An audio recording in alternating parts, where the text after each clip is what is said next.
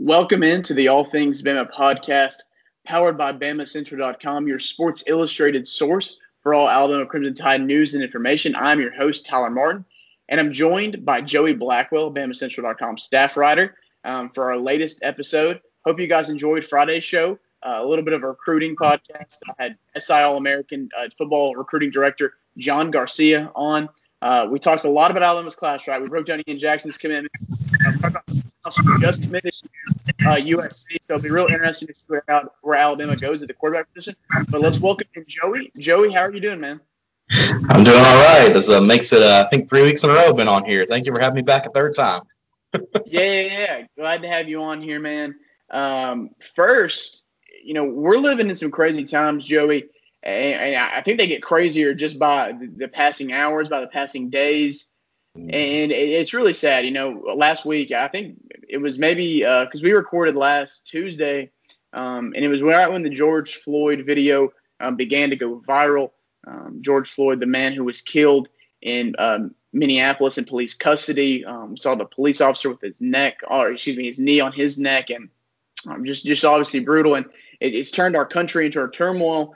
And really, you're seeing so many more athletes speak out, Joey. You're seeing them not sticking to sports, which is exactly what they should do, right? I mean, they have a platform, they have an ability to speak, and so they're doing what they should do. They're advocating for Black lives and minorities, and so we just had a story up, Chris did, on current Alabama athletes and former Alabama athletes reaching out, or not, I should say reaching out, and just showing their what they think about everything going on. What did you get just from the overwhelming, responses on Twitter, just from, what's going on in our country, people watching it, people sending out love, sending out tweets, just because social media is where this lives. So I'm curious your opinion on this.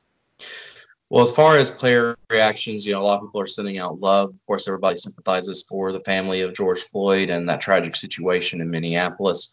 And of course, a lot of people are calling for action. There's been a call for action for years now. And I think the times that we're in right now could be seen as a tipping point. And a lot of people are calling for action or calling for justice. Thank goodness the former officer that committed the act has been arrested and has been charged.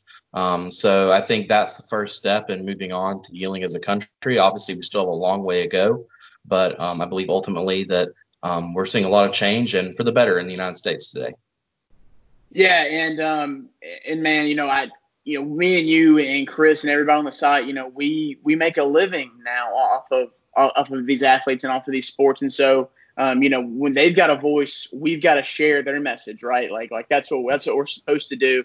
And like I said, listeners, we have a story up on the site. It was up on Tuesday afternoon, just kind of a reaction piece about what's going on from a lot of Alabama players' perspective.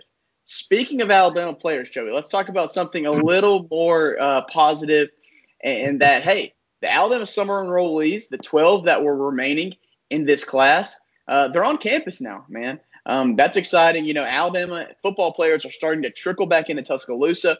That's exciting.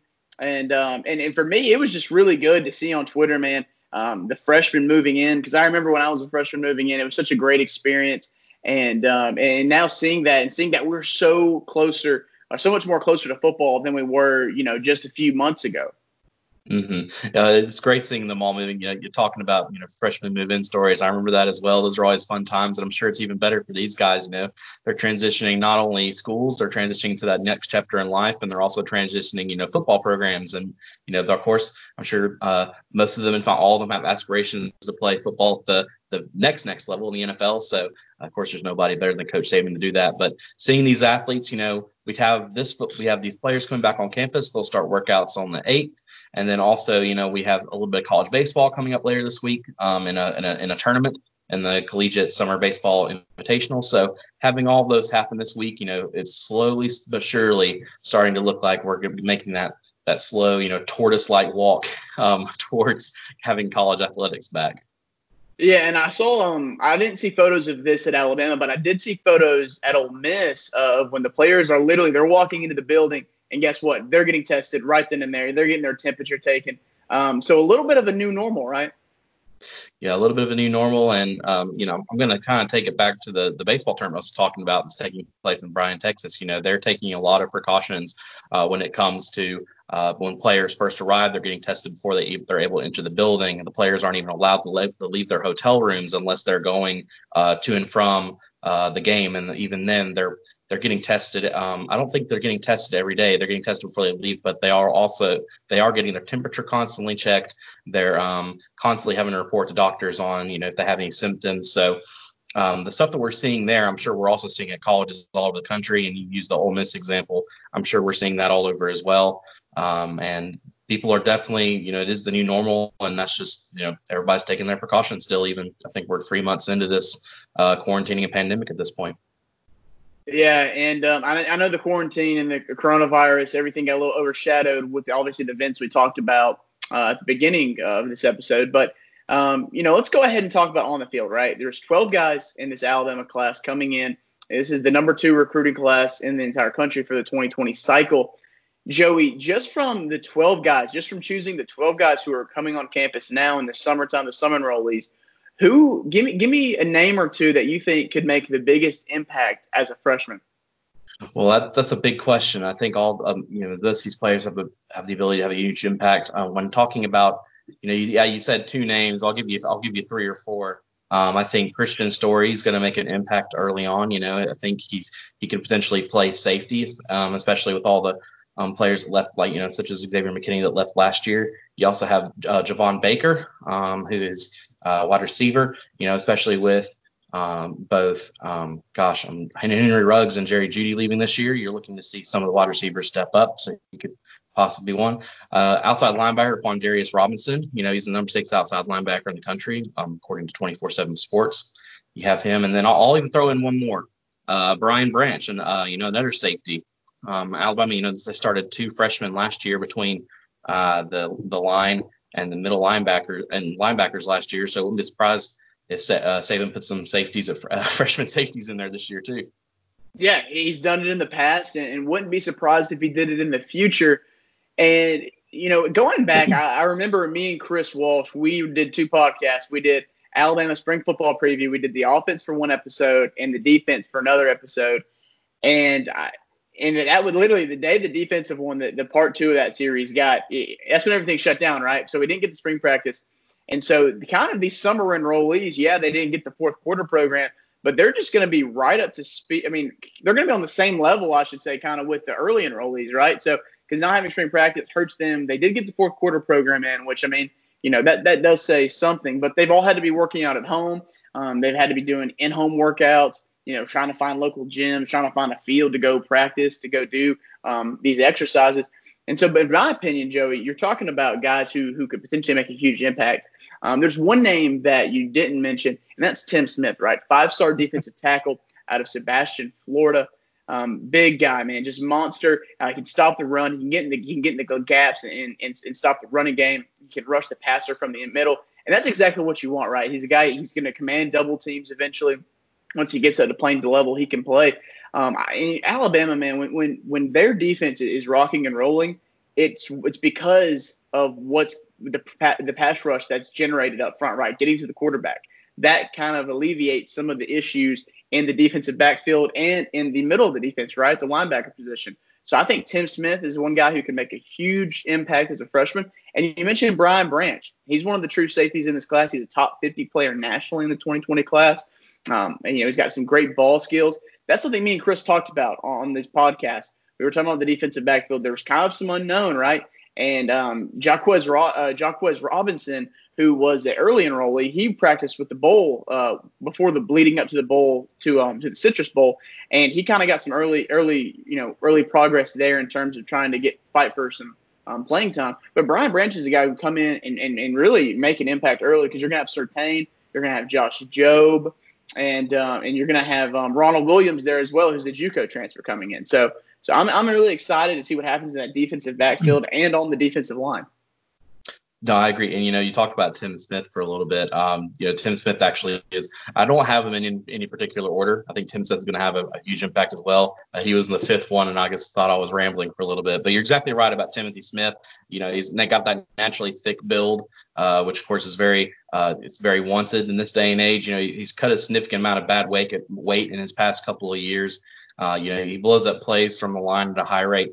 Really, really talented player. Looking forward to seeing him. And you're absolutely right. He's going to have if he sticks with Alabama, in the coming years, he's going to have a big impact over the next, 3-4 seasons. Yeah, that's something you say right there, right, Joey, that qualify if he stays at Alabama. Because, the transfer rule is just kind of, it's crazy, right? Like, freshmen come in there, and if they don't fight for if they don't see themselves starting anytime soon, it's like, hey, I'm bolting after this first year. And that whole landscape has kind of changed. Even Nick Saban said it. He said it's turning into free agency. He said it, but he said that in Destin at the spring meetings years ago, and now it's coming to fruition. And speaking of transfers, it reminds me, Carl Tucker Jr., the UNC tight end transfer, coming in and filling a position of need, I would say, at Alabama. You've got Miller Forrestall. You've got Jaleel Billingsley, who I think he's more likely the big playmaker there at that position.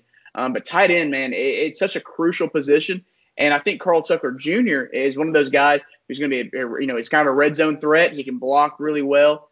He can do the dirty work. But he's just another body you can throw the ball to in the end zone, man, when you're down in those goal line situations. Yeah, I think Tucker's going to have an impact right away. If anybody on this list, I think he has the most potential to have an immediate impact, especially on the offense. For North Carolina, he appeared in 38 games at Chapel Hill. They caught 36 passes, 549 yards, I believe 4 touchdowns. He started 20 of those games over the course at North Carolina. So he's a veteran, and he's exactly what Alabama needs right now as far as a consistent tight end threat. Yeah, tight end will definitely be a position to watch in the 2021 recruiting cycle. Guys like Thomas Fidone, guys like Hudson Wolf, just to keep an eye on.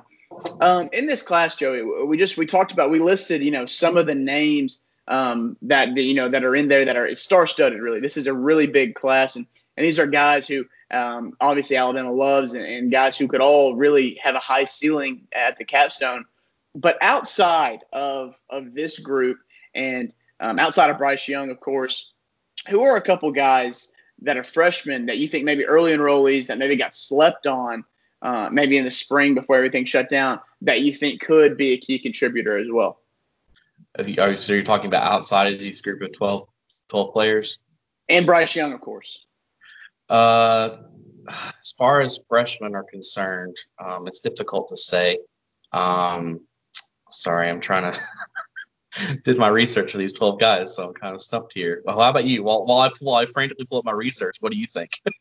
Yeah. So I know Will Anderson, right? Will Anderson, outside linebacker, one of those new age backers. He's getting a lot of love. Drew Sanders, and I'm talking about a lot of guys on the defensive end, right? Because this is a class that Alabama really loaded up on in the in the 2020 cycle. And so I think these guys, like I said, Chris Broswell, Drew Sanders, Will Anderson, these are guys that are really going to fight for playing time. I really do believe that, in meaningful playing time. It's not going to be garbage time. They're going to fight for meaningful playing time because last year there was a lot of injuries on the defensive line, and I know Alabama's got LeBron Ray back. He's going to be as healthy as he can be gearing up for this season. But like I said before, when Alabama's defense is really good, it's because of the big boys in the trenches up front. Do you believe that Drew Sanders will get the start this year, even with Dylan Moses coming back and a couple other linebackers returning? No, I would say, he could come in some situations. But no, Dylan, Joshua McMillan, the linebacker room's loaded right now, right? And it adds depth. That's the biggest thing that Alabama hasn't had in years past, because you look at last year, right? They started five true freshmen were on there playing meaningful minutes, meaningful snaps. And that's the big thing, right? Injuries and depth. And now there's no question Alabama's got the most depth at the linebacker room and the running back position. Yeah, running back position is another one. You have Najee Harris coming back. You still have Brian Robinson coming back. So that's another place that's looking good for Alabama. Going back to Drew Sanders, I agree with you. I think Drew Sanders is number one on that list outside of those 12. He's the number one player in the state of Texas. He appeared nationally on TV, number 13 player nationally in the finals, when according to 24/7 Sports. So a lot looking forward to in years to come, especially if, this year you have a situation with the linebackers, it's kind of a quarterback situation. It's like, you have these players that are going to start this year, but then, next year, that it's going to, as they say in Alabama, they just reload them over and over again. So looking forward to that. Another summer enrollee that I'm really excited about, Joey, is Javon Cohen. You look at Alabama's offensive line going into this season. It's experience, right? You're returning 4 of the 5 starters, and this is something I know me and you were texting about. Who were Alabama's big important players for this season? And when me and you were talking about it, we listed 8 guys before we got to anybody on the offensive line. And I think that says something about how deep and how strong this 2020 team is. And so, yeah, I like Javon Cohen a lot. I think, he's really raw. He prides himself on in high school, and he told me this. He didn't give up a sack in high school, right? Like, he didn't give up a sack during his varsity career. And I remember watching him in a video on the news just recently. He was gearing up. It was local news down there near Phoenix City. He was like, well, I'm hoping, in college that doesn't happen. And I'm thinking to myself, well, somebody's going to beat you on some snap. It's going to happen. But no, I really do like Javon Cohen. Great kid. Because you have Alex Leatherwood right now that's going to be playing left tackle. And Javon Cohen's a pure tackle, right? He's got a huge frame. He carries his weight really well, 300-plus pounds. Best tackle coming from the state of Alabama. He was, of course, his recruitment was a little crazy. He originally committed to South Carolina, then flipped to Auburn, and then eventually flipping to Alabama. So he's a guy to really keep a name on, keep your eye on down the stretch, right, in a few years, maybe even as early as his sophomore season, when that 4 to 5 guys on that offensive line, head out of Alabama at the end of the 2020 campaign. And with Cohen, 6'5", 295 in high school, so he's only going to get bigger as college goes on and he gets into that weight room. But no, you're exactly right. He's got that well-proportioned frame. He's exactly, he's a pure tackle, kind of like Jedrick Wills in a way. You can kind of move him back and forth there. He's an athletic edge blocker and quickness. He blocks in tight windows and closes gaps, keeps on.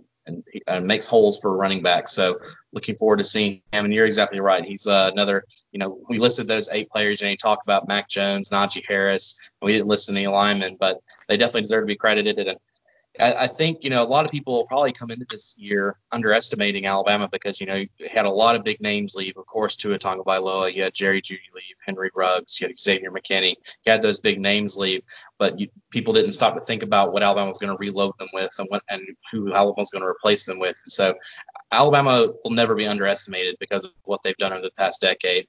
But at the same time, I think that coming into this year, there's a lot of questions surrounding this team, and I think a lot of these young players are going to be answering those questions pretty well.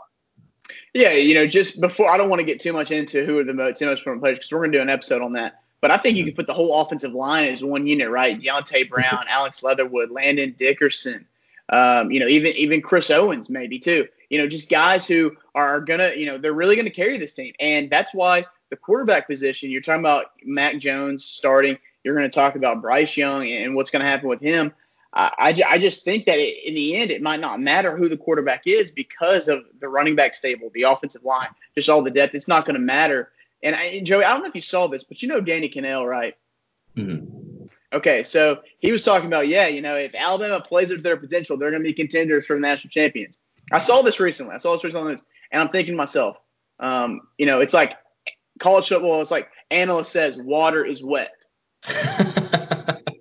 Like, that's what that is to me, right? Of course, exactly if Alabama plays up to their potential, of course they're going to be contending for national champions. I can say that about Clemson. I can say that about Ohio State. I can say that about Georgia. I can say that about Notre Dame. I can say that about anybody, right? I just thought that was funny. And then I'm thinking about it. I'm like, man, really, if you look at all the pieces, it might not matter who the quarterback is because everybody else is so talented, and they could elevate the program to an 18th championship in 2020. Well, it takes it back to last year, when Alabama, had the loss to LSU and then the loss to Auburn. And I think they dropped as far as, I believe it was 13th.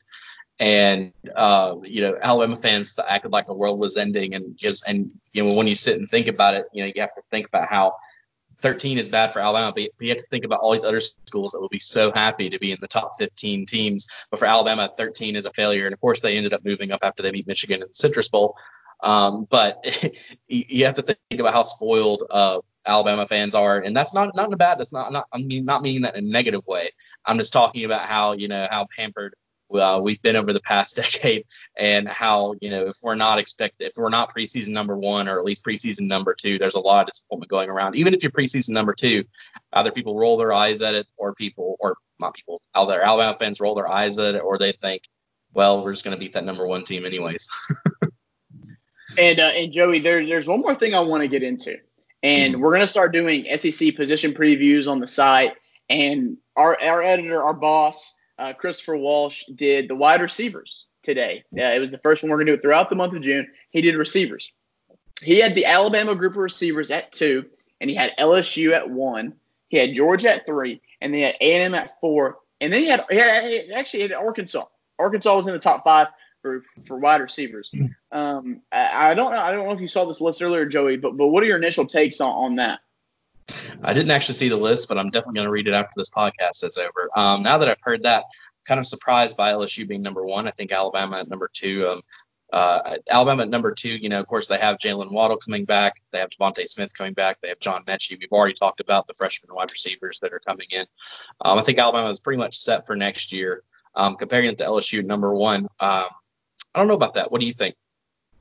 So they're returning the Blitnikoff Award winner, Jamar Chase, and they've got Terrence Marshall, who caught, I believe, 40-some-odd balls, had like 800 yards. Excuse me. Yeah, he had way more than 80. Had like 800 yards.